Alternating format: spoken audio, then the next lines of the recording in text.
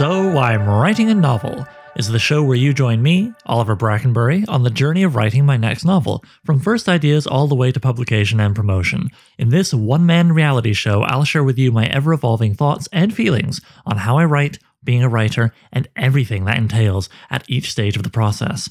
I'll also answer listener questions and, sometimes, interview special guests. If you're the kind of person who likes to learn how things are made and get to know the people making them, then this is the show for you. Last time, I did a story consultation with author Nathaniel Webb. He bravely trusted me with an incomplete, work-in-progress, first draft of a sword and sorcery story he's working on that he felt he was having some concerns about. I read through it a couple of times, then read the story for you, and then discussed it with him. With you listening in, you naughty voyeur. What? Where is this going? Anyway, point is, I really enjoyed doing that, and judging by the reactions online, it seems a lot of people who listened really enjoyed it. So I thought, hey, why not do one more of these before returning back to some of these, story outline episodes and interviews and things that I've been doing before to this. Which brings me to our very first returning guest, Matt John. Yes, co-host of the Rogues in the House podcast, a very popular sword and sorcery podcast, if you haven't heard of it already.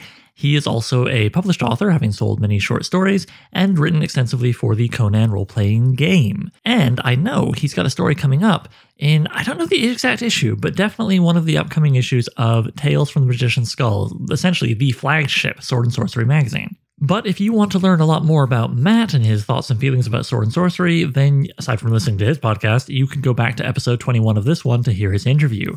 This time around, it's going to be all about a specific story of Matt's. The name of this story is The Gift of Galah. As Nathaniel's story was like 1,100 words of an incomplete first draft, so this tale is on the opposite end of the progress spectrum.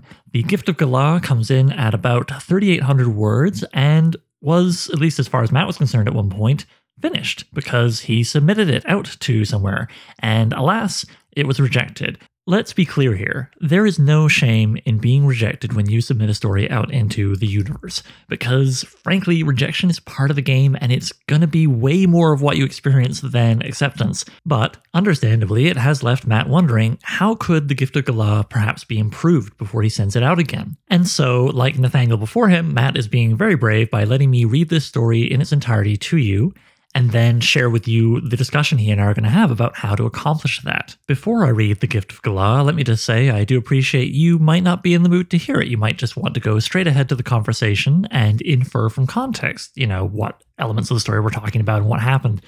If that's how you feel, cool. Just skip ahead to 25 minutes and 55 seconds, and you'll be right there for the critique and all that stuff. Otherwise, if you'd like to hear the story first, just keep listening. All right, without further ado, I bring you The Gift of Galah by Matthew John. Anduin sat in the rain, watching his sword arm twitch. For weeks, the little spasms had wormed their way along his muscles, rising, falling, rippling, a constant reminder of his waning strength. Throughout his days, he'd faced men, beasts, and altogether stranger foes, but nothing brought cold fear like these twitching limbs, especially since he knew what they meant. He rose on shaking legs and steadied himself. Then he drew his sword, testing his grip. Weaker still. Soon he'd be unable to swing it at all.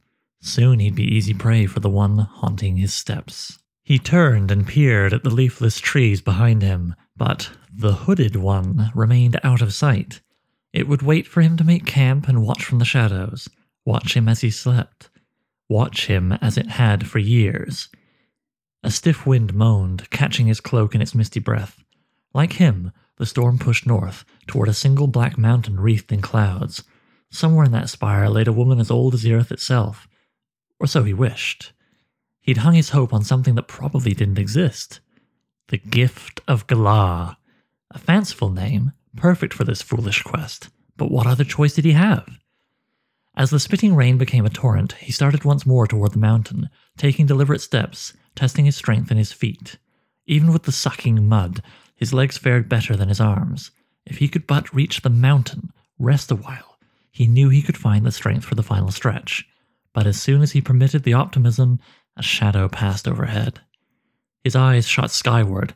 Against the black hood of clouds, a winged form soared. Not a bird, but something huge, something unhindered by the storm. He threw his back against the closest tree and froze. Perhaps it hadn't noticed him. He'd heard these forsaken wastes were home to ancient beasts, time-lost predators all but forgotten in the Four Kingdoms. For an instant he mistook the sudden laughter for a peal of thunder. "No," he whispered. "Not now." On the trail from which he'd come, the hooded one stood, pointing at him, cackling over the wind, its tattered robe curling in the breeze like the limbs of a spider. Anduin peeled his eyes from the lithe figure and saw the winged beast wheeling overhead, descending, not toward the hooded one, who stood conspicuous and exposed, but toward him. "Let's see you master this beast, fool," the hooded one said, gasping with mirth.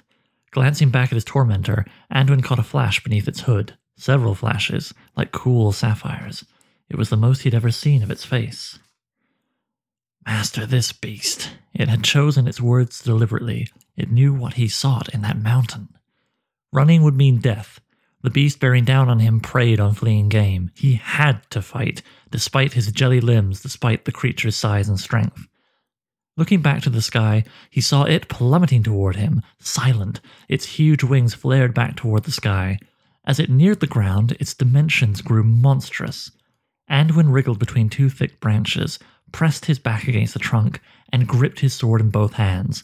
For decades, this great oak weathered countless storms. Its strong, tangled limbs would help ensure the beast worked for its food.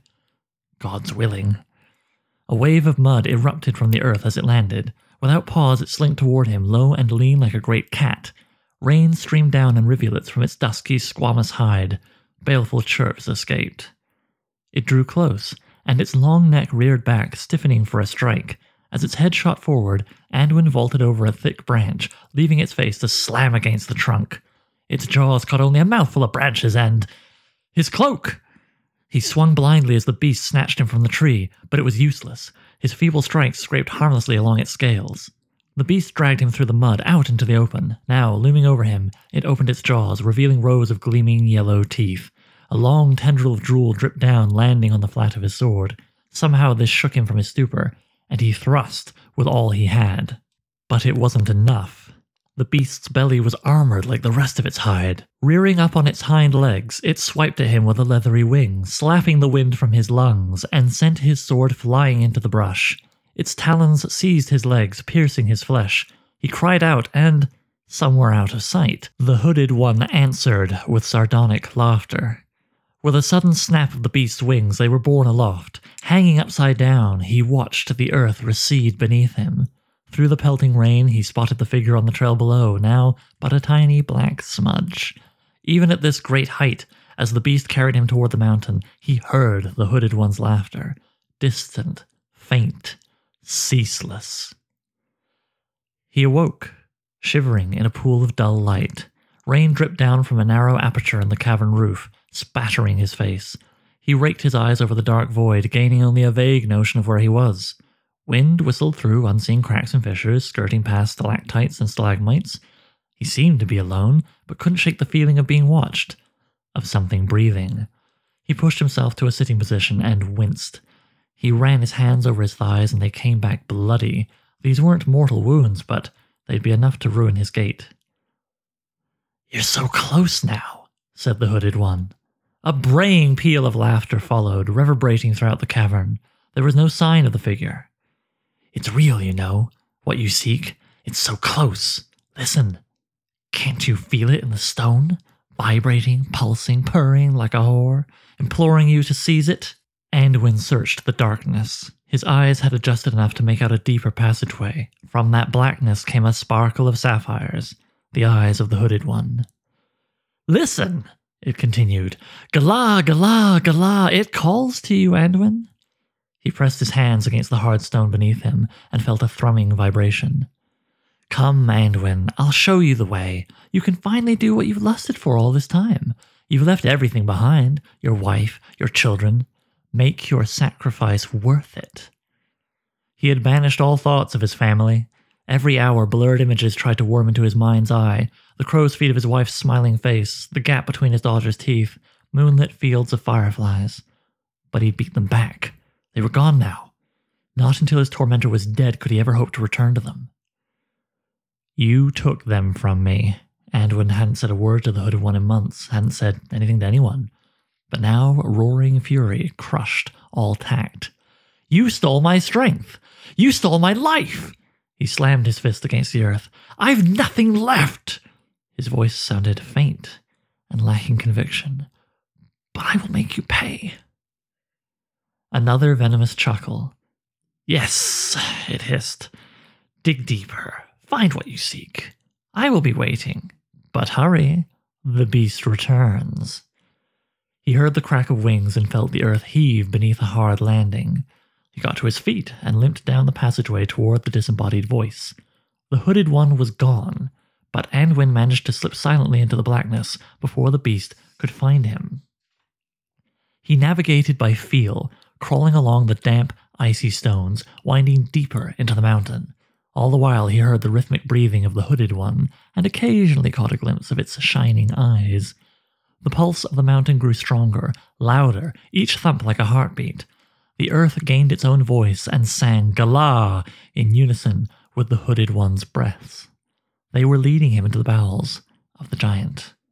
For thousands of years, this great spire had vomited gouts of flame, smothering one civilization after the next, punishing those who'd forgotten the fates of their forebearers. Eventually, the belly of the beast emptied itself, leaving only an uncanny pearl at its center, the gift of Galah. According to both Tamariz and Parthrarian legend, whomever seized it could wield the cruel, potent might of a long-dead beast lord. Galah, a savage god made flesh. With this relic, he'd harness a power wholly alien to the weak sinews of men. And Anduin knew well the fragility of flesh. The Hooded One had robbed him of his strength without so much as a touch. The might of beasts was his only hope of making his tormentor suffer. Perhaps he could be whole again. Perhaps with things set right, with the Venice destroyed, he could return to them. Perhaps. Under his next step, the ground gave out. There was no great rumble, no heaving of the earth. One moment he was on solid ground, the next he was weightless and hurtling into inky blackness. He flailed madly, grasping, desperate to feel anything other than hot air. After a few moments, he caught a soft cord under his armpit. Then his knees were hooked by the same fibers. Were these branches? A net? No, they were cold and sticky.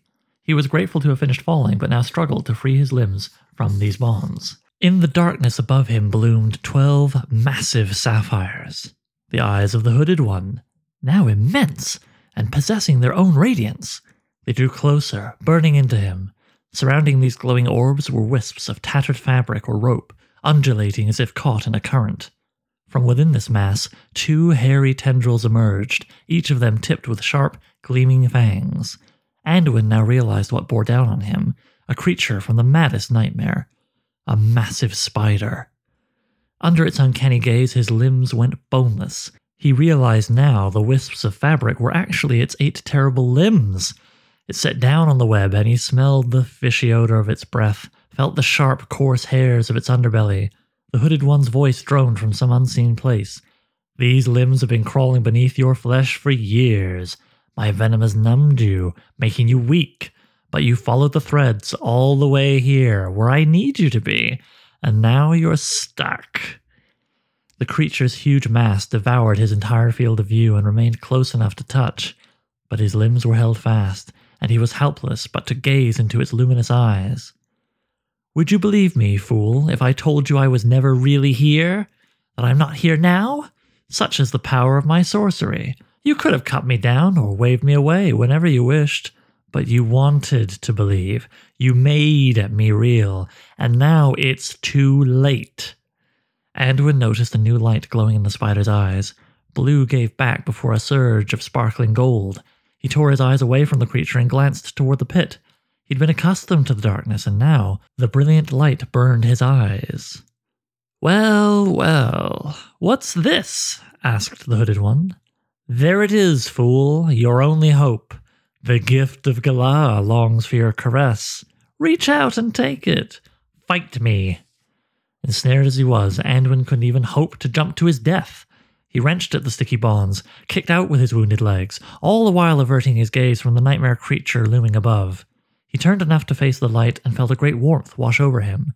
Up from the pit swelled the golden bloom, incandescent and sublime. With it came a drumming, and with each beat came a chant. Galah, Galah, Galah. Warmth turned to heat, heat turned to pain. Sweat sprang from his flesh as he began to cook. He cried out in agony, and the mountain answered, Galah! His clothes burst into flames. He screamed again, and the mountain answered, Galah! A force pressed against his back as fangs sank deep. With his final words, Anduin called the mountain's name, Galah! And the mountain answered.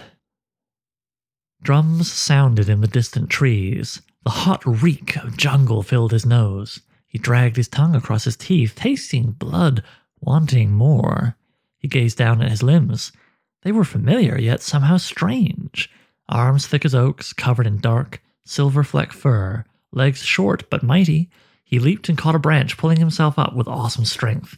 By great bounds he traversed the thick canopy of the jungle, covering miles in moments. His heart raced. All the rhythms of the wild played in sync with his movements. Each leap, each landing was hailed by the creatures of the earth. He was on the hunt, and both predator and prey welcomed his coming. This land belonged to him. He ate beside the river, his sharp teeth tearing flesh and snapping bone. From the tree line, lesser creatures watched.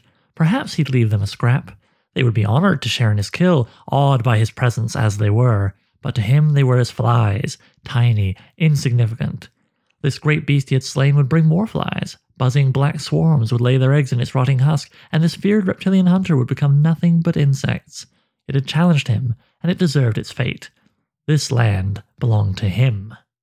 He sat atop the great pyramid they had built for him. Great slabs of green marble had been smoothed into shapes the world had never seen.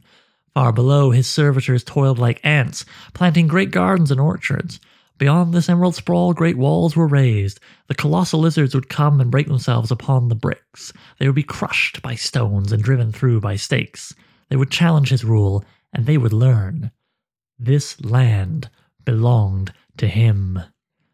The day came at last. He'd grown tired, bored, with nothing left to take. He entered the mountain alone and claimed it. The tomb of Galah could be seen from every shore, a great black spire piercing the clouds. For 1,000 years, Galah's power swelled in the depths, drawing fire from the bowels of the earth and spewing it to the steps of the gods. It became the bringer of storms. Though in the ages to come, most would forget, the mountain would always remember. This land belonged to him. He opened his eyes and stood. A shell of stone sloughed from his hide, crumbling to the earthen floor. He stretched his limbs and mirth hummed in his breast. Such power! Intoxicating. He recalled what ruin he could wreak with this mighty frame. It was a sensation both familiar and new. The darkness surrounding him was absolute, but the stony silence did not last long. A chime. A pulse. A name? Galah. He was Galah, wasn't he? Then who is this other? From somewhere above, muffled by ages of stone, came a shriek. His hackles rose and his muscles tensed. He knew that sound. A swell of anger washed over him, and he leaped from the black pit in which he stood. His hands and feet seized cold stone, and his limbs propelled him higher, speed increasing, anger rising at the wails above. After a score of mighty leaps, he pulled himself up to a ledge and into a narrow pass. Through this he charged, wailing a battle cry, seeking the source of the shrieking. He entered a chamber, and there it stood, his timeless foe, limned by cold light from above.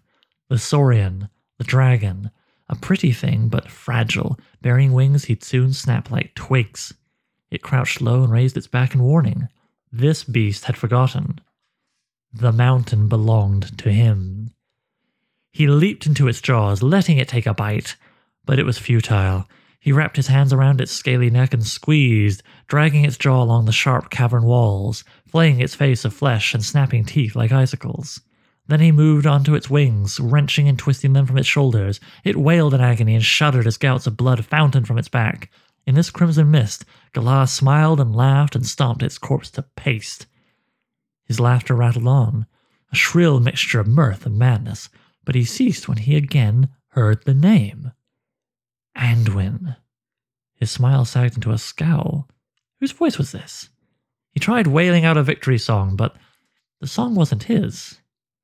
Anduin. Suddenly, the joy of victory was eclipsed by an unshakable sadness and fear. Who is Anduin? Why was this name rattling in his mind?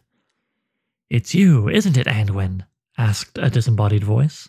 All that fury, all that bluster, and you're still in there, twitching and terrified. Galah roared and turned, raking his eyes across the dim chamber, searching for the voice. Wrapping his hands around a stalagmite, he tore it from the floor and hurled it at the wall. Then he repeated the action until there was no more to grab. All the while, laughter reverberated throughout the chamber, mocking him. Galah fell to his knees, hammering the earth until an image appeared in his mind. A shadowed face, a dozen sparkling eyes. The Hooded One. Yes, fool, you remember me. Wake up and let us continue our dance. No, I do not know you. Galah spoke in a voice he did not recognize. But I will kill you, all the same. You're Anduin, and you do remember. I am Galah, Scourge of the Serpents, Dweller of the Mountain. He leaped to the ceiling and steadied himself among the stalactites. Then, with fierce strokes, he began plowing the roof of its teeth. Soon he found a cavity where shone 12 sapphire specks. He punched deep into the recess and snatched a hairy tendril, drawing it forth. He gripped it in both hands, planting his feet on the ceiling, pulling. The monstrous spider struggled beneath the weight of Galah, but even its 8 terrible limbs were of no use. Both beasts tumbled to the floor. Galah rained blow after blow upon the spider's face, crushing chitin, bursting its eyes. Though pulverized, the creature seemed unfazed by any pain. It continued to speak. It won't matter, it said. Galah struck again. You won't be rid of me. And again. You still haven't learned. He seized its head in both hands and squeezed, roaring. You are Anduin, the voice said.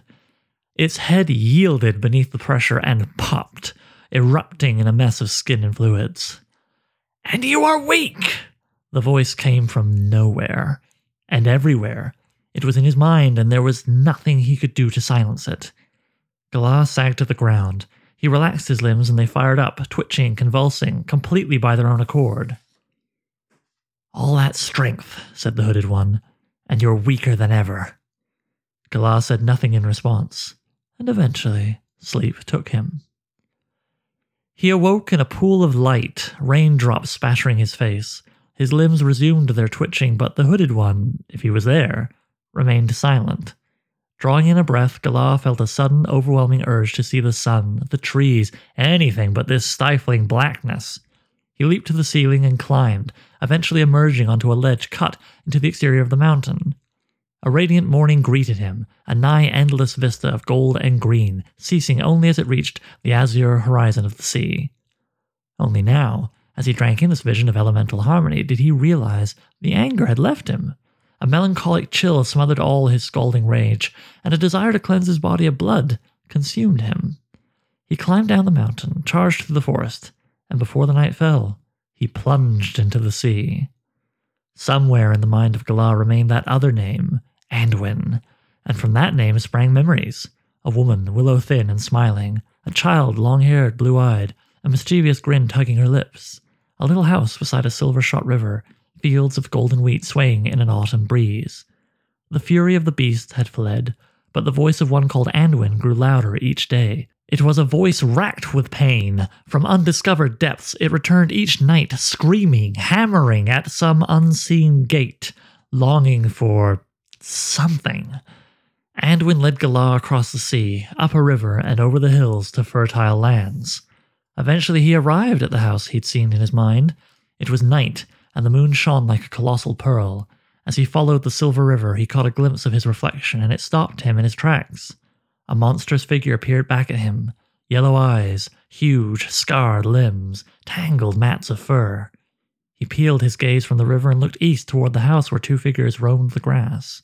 Though he could make out few details, he knew who they were, the woman and the child, and he knew what they were doing, catching fireflies.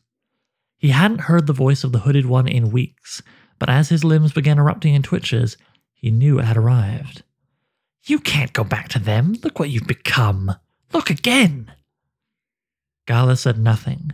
He obeyed the Hooded One and was again sickened by what he saw upon the undulating current. I'm done with you, Anduin. For now.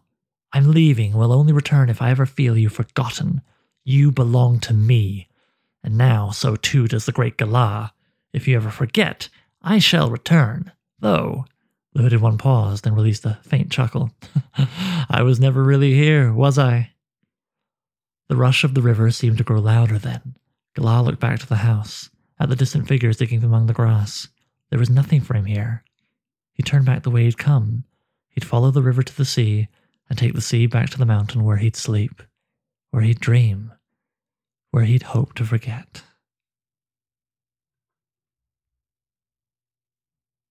Ah, well, there you go then. Okay, let's go discuss this story with Matt. And here I am once again with Matt John. Hey, Matt. Hello. How's it going? Not too bad. Thanks for joining me. I do rather like that I recorded an interview this morning where my cat dropped a big fat barf beside my feet while I was doing that. And then just as we came to do this, your cat's got you.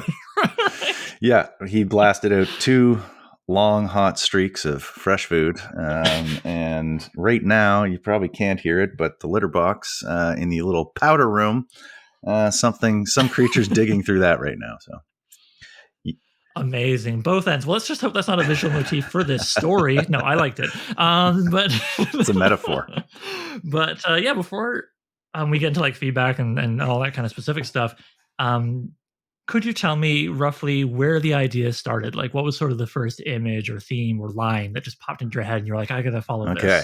So hold on to your butts and hold on to your hearts for this one, because this is it's actually probably the most weirdly personal thing I've written, and I think this is maybe why this story isn't what I need it to be, perhaps, or perhaps why it hasn't found a home, or any number of things. Anyways, my brother took ill last year. He caught, I don't know if you catch it, but he got ALS and he passed away as my big brother, and so it was a very traumatic thing for me, obviously, and our whole family, etc. I'm not trying to start on this horribly dour note, truly. No, it's where the story came from. Yeah, it's true. And like, I've always been very strong with my mental health, I always felt. Anyways, that whole, his whole situation affected me, as you would imagine. And then I started to get like overwhelming anxiety, like health anxiety, feeling like, oh my God, the same thing is going to happen to me. And what does that mean for this and for that? And my brain decided, hey, Matt, you know what you need to go with that? Some muscle twitches. All right.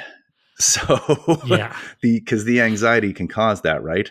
I start twitching head to toe, and then you do some Google medical research and realize that, oh my God, I am dying too. Wow. Yeah, Google's like, it's a tumor. And you're like, it's not. Well, I'll spare you the line. Yeah, exactly. But it does. The algorithm pushes the sort of frightening stories to the top because those are the ones people latch onto and share and whatever. Anyways, it came from that sort of personal tragedy. And then I kind of got into the idea of a character who he didn't have much time left. And then overall, I kind of created what I think is sort of a metaphor for anxiety, which is incredibly strange to me because I'm not really that kind of writer. But it was just, I usually, I don't know, you've read some of my things, there's a little more levity and, fun. And this one was just darker because I was in a darker mindset. And that's where we're at. Well, obviously, I wish it had come from somewhere else. That's a real shame that was its origin. But I got to say, I found it really compelling. And I kind of assumed, actually, it maybe came out of something to do, because you have done for quite a while bodybuilding, right? Yeah. The different kind of muscle twitching. So talking about like losing and gaining strength, I was like, oh, maybe it's like, one day at the gym, his arm, whatever. No, you're right. But I mean, and some of that is part of it too, because when COVID struck, which coincided pretty much with my brother's illness too. I stopped working out just because the gyms were shut down, and my exercising got very sort of sporadic. And then funnily enough, that can cause it too, right? Because your muscles are deteriorating a bit because you're not working them, and then you go work them again and they're like, hey, what's this? Yeah, what are you doing? What are you doing to me here? Yeah. So, I swam laps, and so obviously no pool. Yeah, I keep trying to get a home routine going. It's just not happening. And the few times I have, like, I'll like do my first push up since God knows when, and my body does. Yeah, like, what the hell are you doing Yeah. here, man? Like, starts vibrating my fucking yeah, forearms or whatever. I'm like, exactly. okay. I submit. Yeah, exactly. So, and I mean, Oh, God. it's not something, any of that I really talked about too much publicly, but it's also something I'm at a point with where it's kind of therapeutic to reflect on it a little. So, yeah. So let's talk this weird story. Yeah, I mean, me not knowing that, my notes come from a place that hopefully will not feel, I don't know, intrusive or anything. But thank you so much for sharing that. I appreciate that was very personal. Yeah, and do not worry about that in terms of your criticisms or anything like that. Like we're good to go. Yeah, as you alluded to, listeners, I worked with Matt on another one of his stories earlier this same week. And so, yeah, we've got an idea for boundaries and stuff already that we'll probably push a little bit. Let's see how that goes, though. So, first up, like I said, overall, I enjoyed the story. The whole weakening of the body horror aspect of it really grabbed me. I also just straight up like any story where a giant friggin' bird or dragon or something like plucks a guy off the ground. So, I just, simple pleasures. Yeah. I like that. I liked him being taken back to its lair. That was fun. And a third thing I'll mention is that I also really enjoyed the repeated line of how, this land belonged to him, and the montage of history that kind of went with it. Like, I thought it had a good rhythm. I thought it was engaging, and it was definitely like better than, I don't know, the hooded one like steps aside to give a speech about the history of this land. We've all read, Yeah, the villainous monologue info dumps. And I mean, I'm guilty too. Sometimes I pop those into stories, but I try to just like really pepper those out because it is a useful storytelling tool to have someone talk to a character and reveal information. But man, you gotta be careful. And the reason I did this. Yeah, or Anduin could have been like, he remembered the scroll he read in the library that sent him here, and then just like remembers the paragraph he read. Yeah. Well, I'm glad that sort of worked for you because that was something that was an experimental bit for me, right? Like he's kind of turning from one thing into the next, and then that thing is remembering who it was previously, and it's just like a shared memory. A little, maybe slightly Robert E. Howard with the James Allison stories, where he's got that sort of like it's like a past meets future, and one of the stories I'm thinking of is called Children of the Night, I think. Anyways, cool story. You should read it. Totally blood soaked, but it goes to this guy kind of experiences this weird bloody history that he didn't actually experience, but it's like in his ancestry, or I don't know. It's wild. Yeah, that might have been in there somewhere when I was doing that. I don't know. All right. Before we get into the main notes that I have for this, and let me say that I don't think there's like one big hole for us to plug, one big terrible mistake where I just sat there being like, oh, Matt, and shaking my head. Like, I do think there are ways we can tighten this up, and there are going to be kind of like a theme or two to my feedback. Sure. But yeah, like pretty tight story overall. However, before we get there, I'd like to quickly touch upon, as much for the listener as yourself, because I liked some of the stuff that came out of our discussion of Knife Fight, the story I looked at earlier this week, that I also think is somewhat relevant here, though not as much, because this is so much more polished a story. So yeah, I once again will advise, the first thing I do with my edits is Control F for that, then Control F for but. Because if there's one thing I've learned, B-U-T, there's one thing I've learned, I gotta find that but. There's one thing I've learned, it's that any sentence with the word that in it, read it to yourself, then read it again without the word that, and 90% of the time, it works fine. So it's just kind of dead air, and it just kind of changes the rhythm in the sentence in a way that probably doesn't help. Similarly with but, and also like a lot of sentences, there were at least two I think I spotted in here that began with the word but. If you killed that word, it not only you didn't miss it, but it made the statement like kind of more declarative. It felt a bit less like the second sentence was arguing with the previous one when there wasn't really anything to argue. I also find if you have a lot of like this comma but that so and so, which again not so bad here, but I remember it was a lot of that Knife Fight. It does kind of create a herky-jerky rhythm as you're reading, where you're like, well, this first thing I'm reading might not mean as much because it's going to get sort of half contradicted or ameliorated by the next thing. Right. So like back and forth. Listeners can't see my head going back and forth. But anyway, I would just reiterate that advice. I think it's good stuff to do. And there was a little bit of that here. Yeah. The other thing is I double checked because I was like, am I crazy? No, you can. You can, the English gods say, you can start sentences with the word and or but. However, if I had a Jeff Goldblum voice, I would be deploying it here. Just because you can doesn't mean you should. Yeah. And I'd recommend against it, if only because I wonder, like I know for sure actually that there's like a non-zero amount of readers and editors out there who will think it is an error. And And it's a small change that in most cases, again, you don't lose anything by changing how that sentence starts. So just might be a small thing. You might have had, perhaps some of the people you sent this to, it might have been a small points against when they were like, oh, you can't start a sentence with that, like regardless of. Yeah, sure. Yeah. So yeah, anyway, like small niggling things, but such as copy editing. Yeah, oh, exactly. And those particular, I don't know, errors or whatever you want to call them, are things that tend to, because it's so familiar to me, right? When I'm reading it and writing it, that it's it's the fresh eyes concept. And I can't, I think maybe when I'm reading it back, I don't even really read it. It just sort of clicks in my brain, right? Yeah, no, this is why it's good to have somebody else look at it for you. Exactly, because you just kind of clip over it. I will add one more word to this, which is not so egregious, but I have now seeing it in a couple of your stories. I'm thinking, okay, this is another one worth bringing up. Mm-hmm. I would Control F for somehow. Yeah. Because I find the way it crops up in your stories, like it's being used as an intensifier,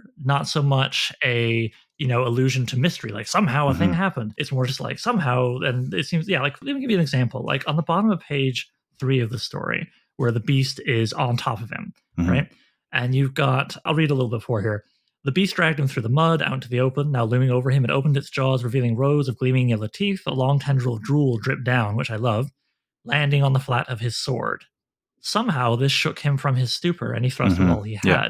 I read that and I was like, I don't know what the mystery is, because it just like, it's a stimuli that shook him out of like his reverie. Right. So I don't know that somehow really helps here. It could have almost been like on the flat of his sword, shaking him from his stupor. Exactly. Yeah, you don't need it because you've already showed sort of why it maybe shook him from the stupor. Yeah.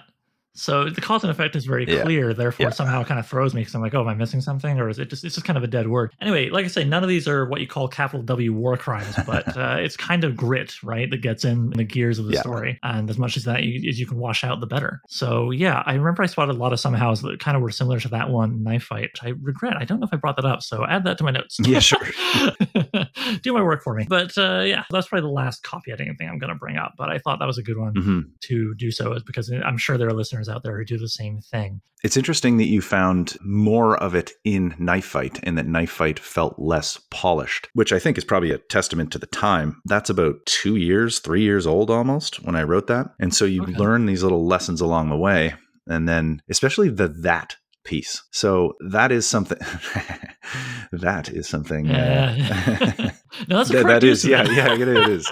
But there's times too where it doesn't matter. Like I've even learned that same trick, right? Since I'd written Knife Fight, where you just remove it and then it seems fine. But like I have, and maybe this is something other writers suffer from. There's this confidence piece where you're like, I'm pretty sure it's good, but I just can't tell. Like I can't have the fresh eyes. And that's why I feel like I couldn't be an editor ever, because I'm too indecisive. Well, yeah, I mean, that's why it's always good to find an editor like me. Whatever. Anyway. So, or a buddy or whatever. But yeah, of course, like you just, certain words become kind of invisible to you. And also what you mentioned about, I think, confidence is definitely a part of it. Like that was something particularly with Knife Fight, I felt like, okay, this is like someone who's having trouble with confidence in their statements. And so there's a lot of this, but that, I don't want to be too definitive because I don't want to mislead the reader, because I don't want to accidentally tell a story incorrectly, and as I say, way less, like way dramatic reduction in The Gift of Galah. So, hey, awesome progress. That's about it for the copy editing, really. Like I say, like, this is a more polished story and it shows. So awesome. Now let's get on to the meat and potatoes of what I want to talk about with you. Now I've got a bunch of stuff I'm going to kind of throw your way, and ultimately my philosophy is I'm not here to tell you how to tell your story. I'm here to try and give you tools and inspiration to help you execute what you want to do.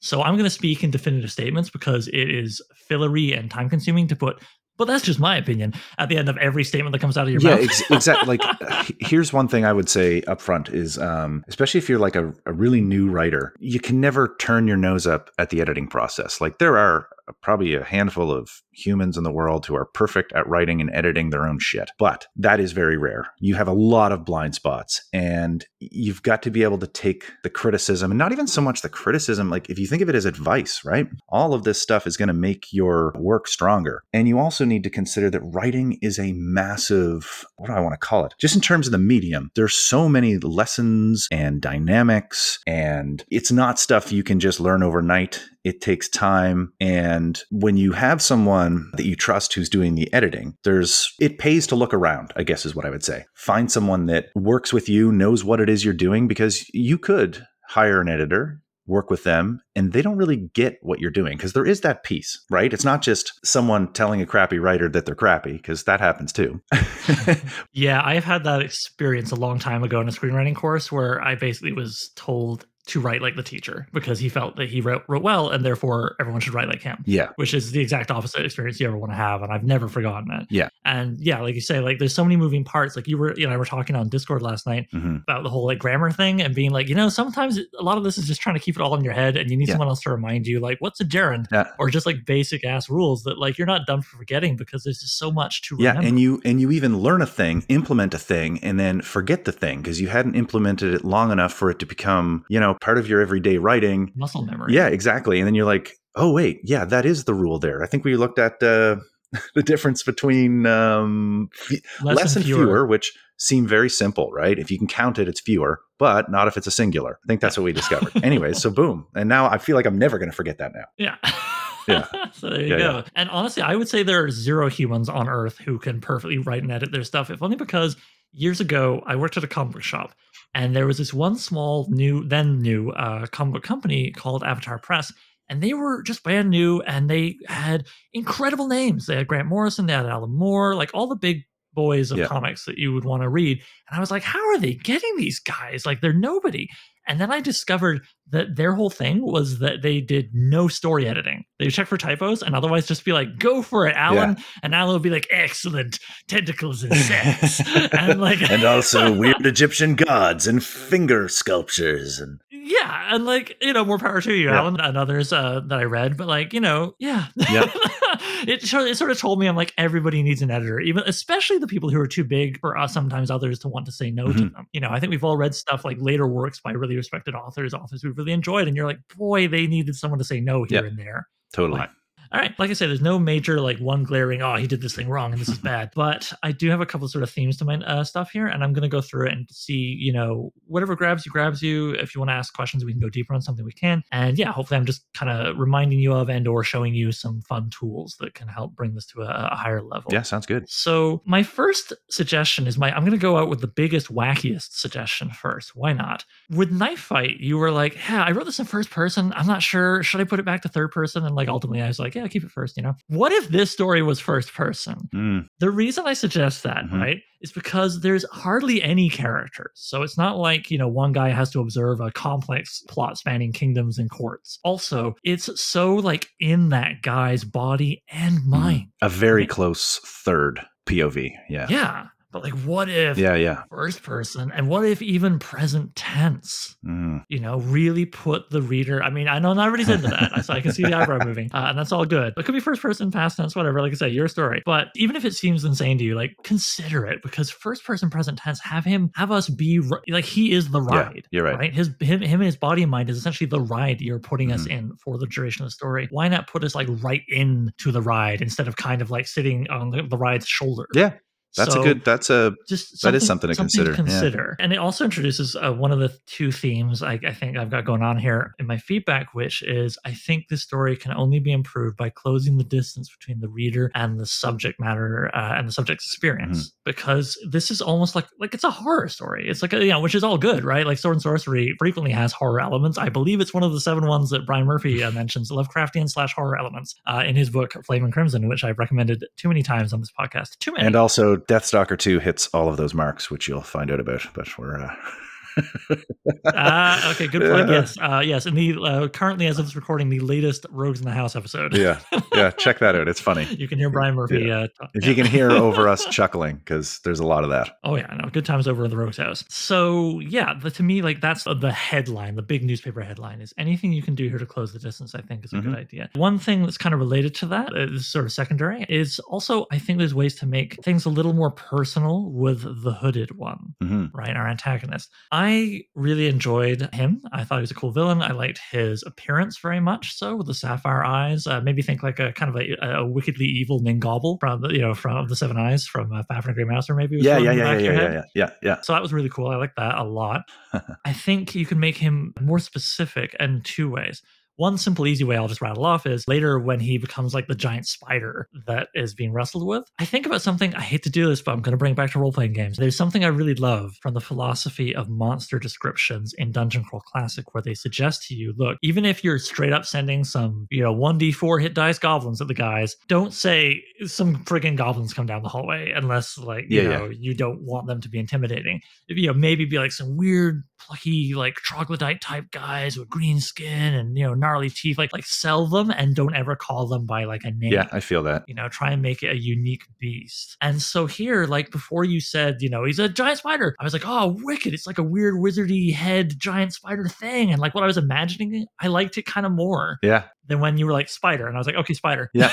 So that's just like a small note, but it's kind of what I mean about like adding specificity that will draw the reader in more. I think too, in the tradition of like sword and sorcery with the kind of cosmic horror elements, Lovecraft, he's kind of like, I can't describe it. It's indescribable, but there really is something to that, right? You wouldn't believe this thing. Yeah, you wouldn't believe this thing. You'll go insane if you even think about it. But it's true though, that sometimes saying less, being less specific about it, lets the reader do more lifting. I think Stephen King remarks a bit about that in On Writing. I really like that book. He kind of says, paraphrasing big time here, it's like about leaving just enough description that then activates the reader's imagination. And this again is another one of those brilliant things that you're only really going to find with an editor, because you're not going to be able to, personally, I can't self-diagnose that because I already have an image in my head of what this thing is. I'm trying to communicate it to you. So we're already off to a bad start with me being like, here's the thing. This is exactly what it looks like. But you're right. I should do less of it and let you determine a little more.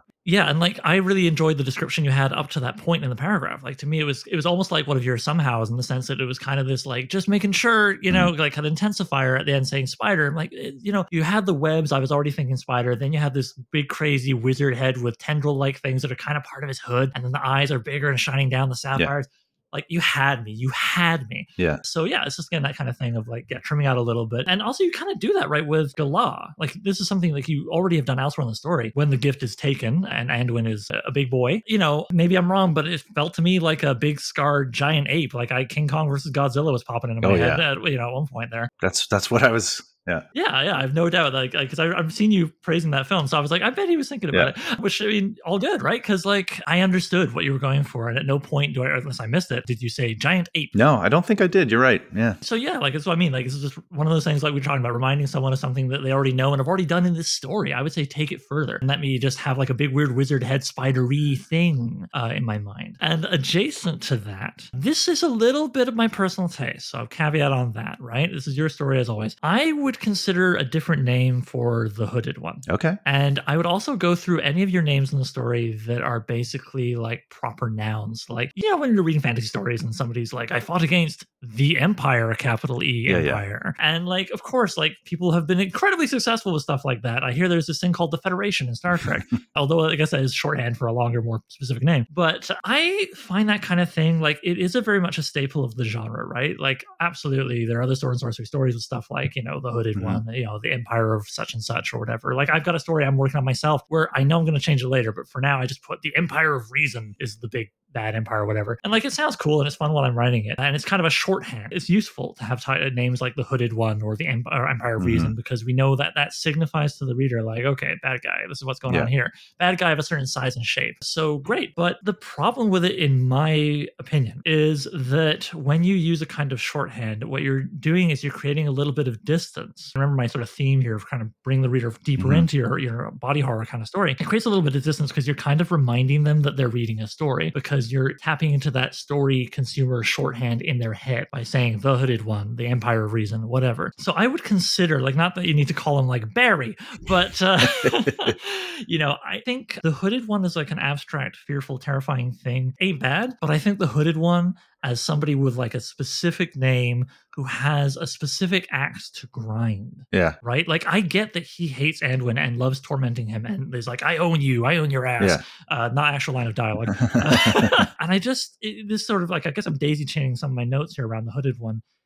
where I feel like a specific name might be kind of neat, or maybe a name and a title, even if it's like so and so the Hooded One, it just feels more like a guy and less like an abstract thing. And honestly, to the point where I'm going to ask you straight up something I kind of had trouble figuring out in the story: is the Hooded One a separate entity, or is he like a psychic like problem in Anduin's head? Yes. He is the latter. But at the same time, well, in some ways I don't want to answer that, because it's one of those creator bits where I'm like, I haven't completely decided the exact situation, but he remarks later in the story that I was never really there anyways, right? And that you created me, right? And so it kind of, I'm defining magic in my overall setting, like of my stories, sort of drip feed as I go. Oh, sorry. Something fell upstairs. And so for him, I also kind of have it in my mind too, that perhaps there's more to the story in that he manifested physically, but from the mind, right? So sorcery almost made it happen for real, so that it is a actual physical threat. But then by the same token, is it? I don't, right? Well, yeah, okay. So for now, at least, well, I won't hold you to this. And if it gets published elsewhere, and I'm like, hey, he changed it. But it sounds to me, okay, so it comes from him. So I was considering that, and I was thinking whether the Hooded One was an external, like, I don't know, Skeletor type guy tormenting him, or whether it's an internal thing, as we're describing here. Kind of like, I just watched Encanto the other night, and like similarly, like trauma produces magic, produces an effect, but slightly less songs in this story, fewer. So I think it's important then to maybe establish, and it doesn't need to be a big backstory. It literally could be a sentence or two, just allude to something. But I didn't really understand why the Hooded One hated him and wanted to torment him. I got that he was doing it. And again, maybe I missed something, but I don't know. I read through this 3 times in preparation, and I could never find a motive. And I think that would make him more engaging. Yep. And if it's Anduin, if it's Anduin tormenting himself, well, what happened with Anduin that made him hate himself? Yeah, there are some weird unanswered questions in that way. And I think that is one of the bigger things I probably need to think about with what I want to do with this. At the time, again, back to my sort of genesis of this story, was that the anxiety that I was experiencing was so new for me. It was like my body and my mind were against me, and I had no mastery over them. And I had gone most of my life feeling really strong in those regards. So I think that's what I'm going for, is that he really is a manifestation of Anduin's dying confidence and his fear that he's losing control of all of his faculties. But you're right. I think the reader probably needs something more to latch onto, other than, oh, the guy who's writing this had a really bad couple of months when he was upset about things and his anxiety. Wow. If you'll forgive me, like I had the screenwriter talk, it kind of needs an inciting incident. Like what broke his confidence? What nudged him along? And to save you from the risk, I think, perhaps of expanding the world of this thing, because I don't think it really needs to be expanded much. Although, funny enough, I have a suggestion along those lines coming down the pipe. His family is who he wants to get back to. Yeah. Maybe it was something to do with his family. I mean, this is kind of hokey. I don't expect you to use it, but just riffing off the cuff, this family he loves so much that he wants to get back to. You could, in some stories, I can imagine there being versions of the story, there being a reveal near the end that what started to break his confidence was he lost his temper in his wife after coming back from fighting a war or something. The classic vet who, like, what he was fighting for, he loses because of how the fight changed him.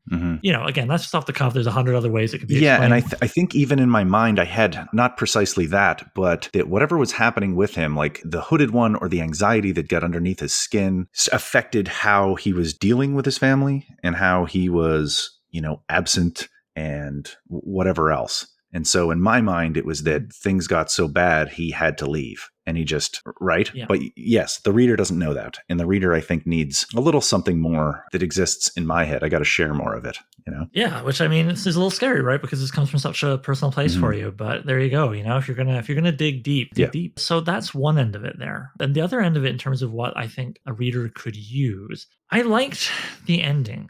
But I would like you to consider 2 things related to how this story ends. One of them is, and again, like especially now I know where the story was coming from, I totally get it. Like, you were processing emotion in your writing, which it works great for the writer, but sometimes it's not enough for the reader. And what I think the reader could use potentially to give this story more kick is like a statement. Like, you have very strong themes here to do with anxiety and the body and so forth, as we've been discussing. What I couldn't find was like a thematic statement. I don't know what the story is perhaps arguing. And it can be a dark story and still have to kind of say something. And it can be saying something dark, or it can even kind of slip in something light near the end through the family. But it's something that it's too late for Anduin. It Yeah, doesn't have to be a happy, affirming It's ending bleak. of like, and that's how you beat problems. Right? Like it is Yeah. it is bleak, almost nihilistic. And part of why I chose this story, because I had a couple on file that are weaker and need work, but I chose this one, I think, because in my mind, for this experiment we're doing here, it really does show that a writer can become too emotional on things to destroy the mechanics of a thing. Not destroy, that's probably a little intense, but like your emotions can maybe omit. Yeah, exactly. You can't, the more emotional you are about a piece and the more personal it is, I mean, for me, I think the more of that those sort of lapses can slip in there. So I think that is a good point. I don't necessarily want it to be that bleak. Like at the time, it really was the darkest patch. And I have a few stories from the last couple of years that sort of speak to it. And then stuff I wrote after was very much like a nice bomb of fun sort of adventure tales. So I don't really want it to have a bleak ending so much. I kind of want, I mean, maybe it's a darker tale and it's going to stay that way. But I feel like there needs to be some kind of a theme. So you're not just like, well, what the hell? Everything sucks and people die. This is Cormac McCarthy. Like, what are we doing here? Well, hey, Cormac McCarthy does all right, but I know what you mean. Yeah. Let me be clear. I love Cormac McCarthy, and I think his. It's okay to not like him, Matt. I mean, I can see your T-shirt that says "I hate Cormac Yeah. McCarthy." Don't Blood say Meridian otherwise. sucks. Yeah. I only read it 3 times to hate it. Yeah, no. His wife is ugly. Yeah, it's a very long shirt. Geez. But yeah. So whether or not you have like a definitive thematic statement, may I riff something for you? Because I seem to be having good luck here with Daisy chaining my feedback here, so it all feels like I'm much brighter than I am. So so we're looking at maybe a thematic statement, something the story is telling the reader. What's it going to tell the reader? Well, just brainstorming here and tying it into something I was going to suggest to you. There's one writing exercise I thought you might want to think about. Even if what you wrote didn't actually end up getting included, like it could still enrich what you have thus far in the chronology. What if you wrote a scene that happens after the end of it, Karn? It could be, I guess we'll call him Galah, Anduin Galah, wandering off. What now? Yeah. Now that I've been like, goodbye, family. Or it could be switching perspectives for the last paragraph, and the little boy, little boy or girl? I don't even remember. Shoot. I think it's a girl. I think it's a girl. I think so, yeah. Yeah, it's a girl. Yeah. Jesus Christ. The child could be like catching a glimpse of some big weird buggity boo, going off into the shadows, not knowing it's dad. Yeah, that's interesting. And then I would say the second part of that would be try to think about what the scene immediately following could be. And then think about what a scene 10 years later could be. And again, you could have the sort of ending of like, well, he's got to go off and dream and hope in the mountain. Instead of saying that he's going to do that, you could, he'd follow the river, etc. It could just be like, boop, and then we see him, in the mountain waiting for some other beast to snack on. Or, and this could get us to a thematic statement, perhaps, this is my riffing here. What if, we then try writing a scene, or you try writing a scene with the daughter grown up, and she goes off because she's heard about this thing called the Gift of Galah, and she wants to try and find out what happened to her dad, but she'll need strength to survive, and maybe she can find it on this mountain. Womp, womp, wow, wow, wow, wow, and it's not only kind of a cute button, I suppose he said, because of the sound effect he made with his mouth for no good reason, but also it could give you a note of optimism that you maybe, it sounds like you kind of want to snag in at the end here, where potentially, like, we're not saying it all works out, but because it could also read as the kid is doomed to repeat what happened to the father. But it could also be read as the kid is going to save the father, which is a classic theme, kind of event. Yeah. Maybe that could or be what even you're looking for here. Yeah, and I like the idea perhaps of making that indecisive. But when you were talking about that, an image just kind of popped in my head of this girl, maybe late teens, shows up at the base of this mountain, right, with a sword, and she's, I don't know. I would have to go back in and get sort of into the voice of that story. But even a small vignette, not unlike the weird little history ones that I peppered in there, to kind of have, she showed up at the mountain, maybe her mother died, and then she goes and, I don't know, add a little more doom and gloom there. Gotta kill those parents. Yeah, or even like, it's a fantasy story. Maybe she finds, it's funny you said earlier, you alluded to this jokingly, like maybe he was reading from this scroll, but what if she found something her dad had written before he left? Right. And then you could even put in there a little more of the reason, showing a little more of what happened and why he left. And then it gives her a breadcrumb to kind of follow. I don't know. That might work. Yeah. I would say if you do that, make it as sparse as possible. Like something he carved into the Yeah. table at home, just before he left, Yeah, like yeah, a yeah. word. And then it's taken to these years Yeah. to like investigate and expand that word into enough knowledge to know what the hell it means and where to go. Yeah, not putting in like a dear daughter. If you're reading this, you must know. Nothing Yeah, like or that. like No. one day my mother sat me down and told me I'd get hair where there was no hair before. Also, dad vanished. And there's something called Yeah. the gift of Galah. Anyway, puberty's a bitch. Yeah. Maybe that's the truth. Maybe this is just a weird metaphor allegory for puberty. He turns into the ape man. Everything is puberty. That's one thing I've learned in life. What? So okay. I want to slip this in before because I know I'm going to forget about it. This is the working title for this was Altered Beast, like the Sega Genesis game. I wanted to. I wanted to get a story about like a beast man sort of, and so once circumstances hit and I started creating this story, I was like, well, let's make him. That's the way he thinks he can conquer it, is to get this ancient bestial strength. But yeah, the file was called originally Altered Beast, which I thought is a funny thing to know. No, I love it. Yeah, that may be the gift of Sega. Rise from your graves. So I have a bunch of little sort of track changes style notes, just little things I noticed as I was going through the story, but these are my main edits. And I do have a couple of other little writing exercises that like maybe again, like just as thought exercises. You don't even have to like say do them, but just seeing the questions that they put to you might give you ideas, And I'll email those all to you afterward. I don't think they're definitive enough to bother discussing here. So I would ask you, I guess maybe one or two closing questions, if I may. One of them is, when you got the rejection or rejections for this story, were they the dreaded form rejections, or did you get like any specific, criticisms from people you submitted to? Yeah, no, I think it was a form rejection letter. One of those, yeah, but send us more stuff later, or, that kind of thing. Which is fair. I mean, if I was reading a slush pile, I would not want to give comments on everything. And I mean, I really just did kind of throw this one out because there was a looming date. I think a lot of writers probably are guilty of this. There was a looming due date. You had something on file. It sounded like a reasonable thing. So you just took a shot, which is kind of mean in that on some level, I feel like I probably was wasting somebody's time. But then again, maybe I wasn't, right? Maybe it was close to where it needed to be. Who knew? Yeah, with form rejections, it's always like, and you know this, but like on the one hand, it's nice that there's no specific criticism. Like I've gotten some pretty raunchy stuff on one or two stories. Yeah. But also you don't get any positive feedback that can help guide you onto the next draft. It's just a blank, like, didn't work, red X, sound effect, whatever. Yeah. So yeah, okay, all right. Well, fair enough. Then I hope that at the very least when you next submit it, even if it's not accepted, it sort of ranks up to getting some specific feedback and maybe they can guide you a little bit further. But I hope that the next draft gets in the door, man. Like obviously I'm rooting for you. Yeah. And I mean, this might be something I don't bother submitting anywhere else. Like based on your comments and our discussions, I'm definitely going to return to it, tidy it up. And if there's something that I think fits, that's good. But I've got this sort of long-term plan, which ends up still being long-term, because as a writer, I'm not working on a novel yet, right? That's not my goal just yet. I do a lot of gigs with RPGs and, I'm busy with my day job. But the plan is to eventually take all of my best stuff and pop it into an anthology and make no money, but just have a book in my name, right? Yeah.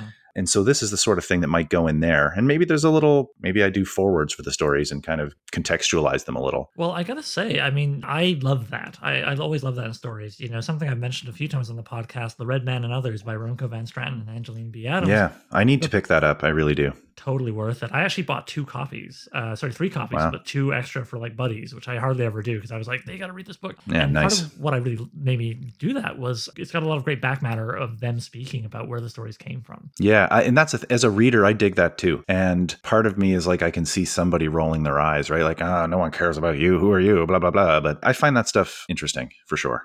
Yeah, I mean, to me, like, it's optional. Like, if somebody doesn't like it, they can skip the damn page. Yeah, you don't need to read it. But if you're buying a book from someone, even if it's just your friend, you're supporting them, or, it's a podcast host and you're humoring them by buying their book or whatever. I think that's interesting stuff. I do like that. Like the history behind things. It's interesting. And I think a lot of fantasy readers are a little more prone to that, right? Like to want to know stuff, whether they love big loads of exposition in the story and they want some more outside of it, or even if they're like, hardcore sword and sorcery dorks like us who are like, who needs backstory? Blah. As tends to be the discussion on the Whetstone. And yet still, here we are being like, who needs anything more than the most minimal backstory? Anyway, I just finished reading the entirety of Howard's correspondence with Lovecraft. And also they got his laundry list in this one, Yeah. Yeah, that's right. So I think certainly in this genre, there's a lot of room, maybe don't hang yourself, a lot of room for discussion of like the influence behind tales. And I mean, here we are, both of us liking that stuff. So we can't be the only ones, right? Yeah, exactly. Okay, so I guess the last thing I'll ask you before we tie a bow on this is, did you have any specific concerns about this story beyond, I get the impression maybe you feeling a little like, oh, have I shown too much of myself? In which I would say, no, don't worry about it. And I also don't think it's too dark. I would say it's not with the self-deprecating, like, this is a dark story. Frankly, it was not as dark as I expected based on the way you sold it to me. Okay. I was waiting for some real grisly stuff, and I'm glad I didn't find it, because like I like the story as it is. But don't self-deprecate, no need. But other than maybe seemingly worrying it's a little too dark, did you have any other concerns or anything you'd like to discuss with me? That's a good question. Back to the idea of there's something I really did like about this was it did feel dark and it felt like helpless. Like that's really what it was. Is this kind of just spawned from a feeling of helplessness that I was not familiar with.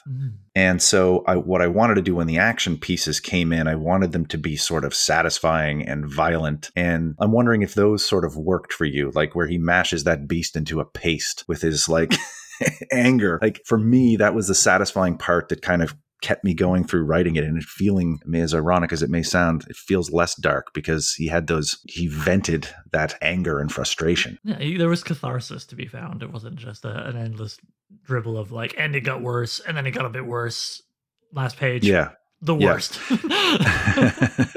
And the other thing I'm curious about is where I do those weird time lapses where he's having these sort of memories from Gala. I guess that all made sense to you? Like you were able to kind of piece that together? It was as simple to follow as 1, 2, 3. Yeah, absolutely. Okay, and good. I like the fact that it kind of leapt around a bit because it meant that it wasn't an exhaustive backstory. I don't think that was necessary. No. But there was like enough there to be evocative, he had some good images. And the fact that we're kind of like doodly doodly doodly, like waving through the history there without the sound effect. It also felt like the mindset of the guy, right? Like, I mean, it's not like he actually, as you describe it, it's not like he actually had some sort of time dilation thing where he lived hundreds of years. It's that he just got glimpses as he was kind of getting Galah downloaded, into him. Yeah. So I really like that. That worked perfectly, okay there. As far as the fight scenes, you did remind me of actually one little thing. Again, this is just kind of like tweaking a dial, not an issue with a capital I. But I think given the nature of the story and what your goals are with it, I would go back over the fights and see, like, just in the other interview I was recording today, I made the same damn comment. So sorry, anybody who's listened to those 2 episodes back to back, but it's relevant here too. I think about how and why people write badly written fight scenes and how that kind of ties into how people do the same thing with sex scenes, in the sense that with both, we don't actually have the visuals, right? And so sometimes the temptation is to be like, and then that went there and that went there. And the guy went, ugh. Was that a fight scene or a sex scene? Who knows? And that's all well and good. And sometimes it can be exciting to be like, and Conan's battle axe cut the guy's head in half. But are you saying like be less procedural about it? Well, be a little less procedural, certainly for this story, because for this story, it feels like you're not here to thrill me with combat. You're here to get me into this guy's head and feel what he's feeling. And so I think at like key points in the fights where like decisions are being made or results are coming out, then by all means give us, he did this with his axe. Otherwise, I really think you should see what you can do and just play around with it. Maybe it's already about where it should be, but if possible, make it more about his emotions, the despair he feels in the fight as like the beast that plucks him off and takes him away. I mean, talk about having your agency literally taken from you, where the bloody great big thing just picks you up like a bug it's going to eat later. Stuff like that. Like, don't be afraid to lean a little more into a description of what's going on between his ears as much as what's going on, him and the beast or whatever he's fighting. Yeah, I feel that. And I think maybe that again speaks to my bias of when I'm writing it, because I'm saying to you, it felt good for me to just cut through and have him be blood and Thunder for a minute, right? Yeah. But you could, like, when he's pulping the thing, when he's Galah, then just lean into that description, like describe how you felt in a way of like, oh, it felt good. Like after all this weakness to do this. Weakness? Why do I remember weakness? I'm Galah. Whatever, man. Punch. Yeah. Yeah. Donkey Kong punches is what that looked like. But yeah, no, it's true. And I mean, this is me selling your brand here. I get not brand, but your services is that's the sort of thing that's really tough to pick out as the writer. You're going to have certain blind spots about it. For me, it felt good for me to write it satisfying, like I said, blood and thunder combat, though it doesn't necessarily serve the rest of the story. So yeah. And absolutely. And to take the heat off you for a second, I'm almost done reading through a chapter at a time as bonus episodes for the podcast on Patreon. There's a Patreon, folks. Ooh. My first novel, Junkyard Leopard, which features a lot of like basically sort of grindhouse violence in various chapters. And there are points, and it's always against like really corrupt, like rich people who suck. And so, me writing this book, I was maybe mad about corrupt rich people who suck. And so it was kind of cathartic for me to be like, and then she puts the hammer through his clavicle. It's pretty bad. He goes, ow. He says, ow. And I know like one of the big things I did with my edits later, and probably could have done more, but hey, it was my first novel, was to take it a bit out of the rote repetition of that stuff, because it was me, the writer, getting off essentially, but not necessarily putting something that would get the same feelings into the head of the reader. Yeah, exactly. So, and it can also lead to repetition. I definitely I remember one reader was like, I like the story, but I get it. They're rich and they're jerks. I was like, I just wanted to make sure you didn't miss that. Yeah. So you caught that, did you? Yeah.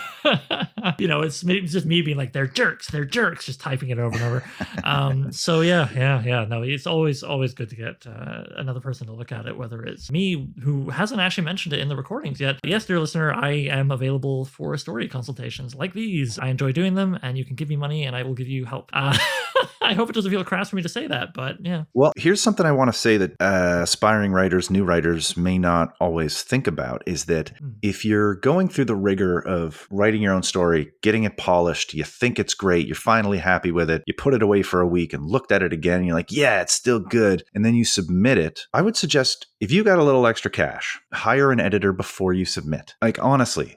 I know if you're submitting short fiction, you're not in it to make money, man. It's not going to happen unless you're a very established writer. And then, like you say, you can be one of those who dodges content edits and you'll get paychecks and that'll be fine. That's rare. So spend some extra, like, honestly, the rates that we worked out are completely reasonable. I have my day job. This writing thing is a hobby. So it is worth it for me to pay someone like you to get the story in better shape before you submit it. Because then, even if they don't like the story overall, or they don't want the story overall to whomever you're submitting it, they will at least see fewer of those blemishes, and it'll stick in their head as like a tighter draft, and that might be memorable for them too. So I would say go ahead and invest in your story before you even submit. Pay someone to edit it if you can. It's worth it. Well, I appreciate you saying that, Matt, not only because, it pushes my services, but also because like I would say that too, but I would sound incredibly biased right now.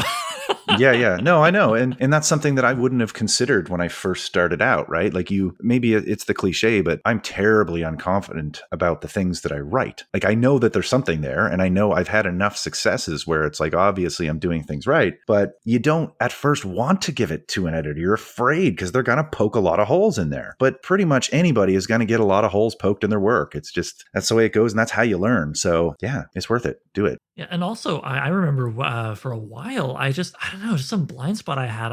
It never occurred to me to hire an editor for a short story, for a novel, for a screenplay, sure. But then, someone I was talking to was like, yeah, I edit short stories, and I was like, you do what now?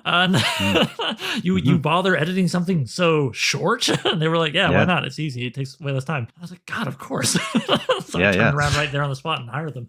Yeah, and then if you're the person too who, if you're cutting your teeth writing short fiction, which that's what I've been doing, it's not as expensive. Right? If you're doing this piecemeal and you've been working your ass off on something, throw a little extra change at it and get someone to read it. And it's not that expensive. And it's not even that time consuming to go through the edits and the comments. And you will have a tighter story at the end of it. There's no question. Well, yeah, exactly. As with the time and energy quotient of short stories, it is a smaller investment.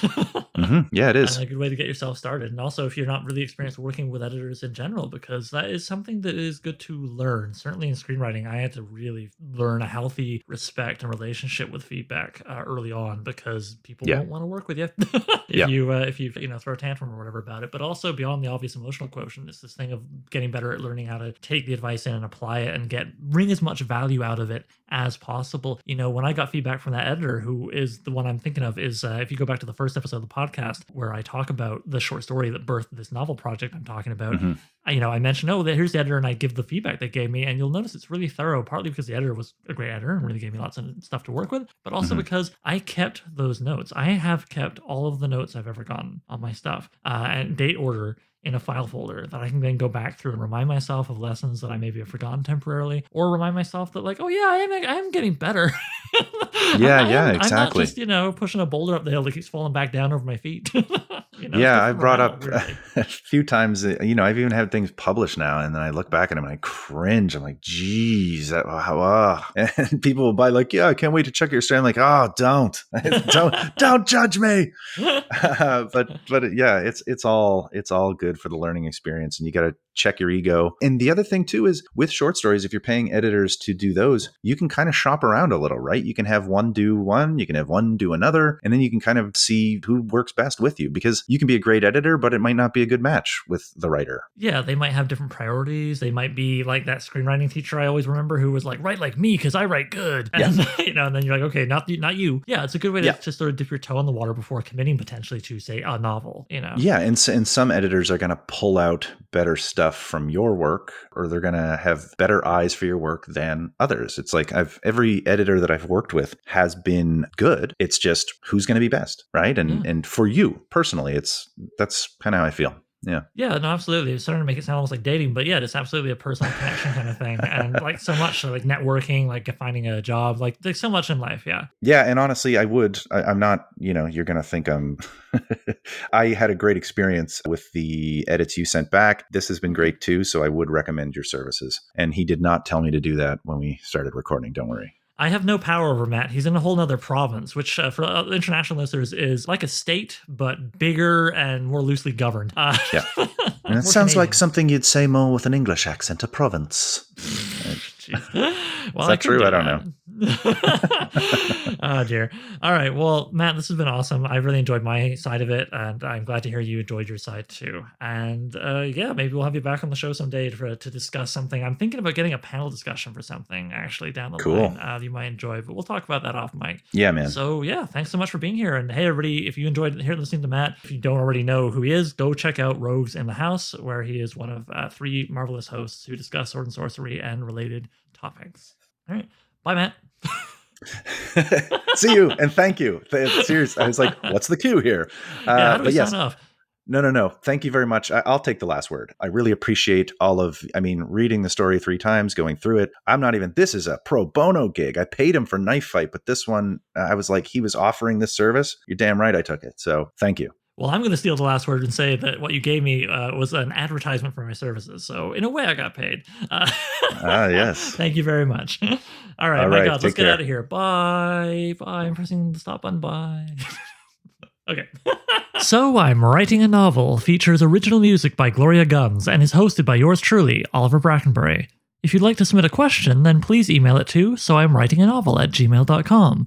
Bonus points if you record yourself and send me an MP3 I can cut into the show. Doesn't have to be fancy. Using your phone is fine. Just keep it clear and concise. You can also holler at the show on Twitter. Look for @so_writing. That's @so_writing. Please consider sharing the show with anybody who might like it, leaving a review on Apple Podcasts, and checking out patreon.com/soimwritinganovel.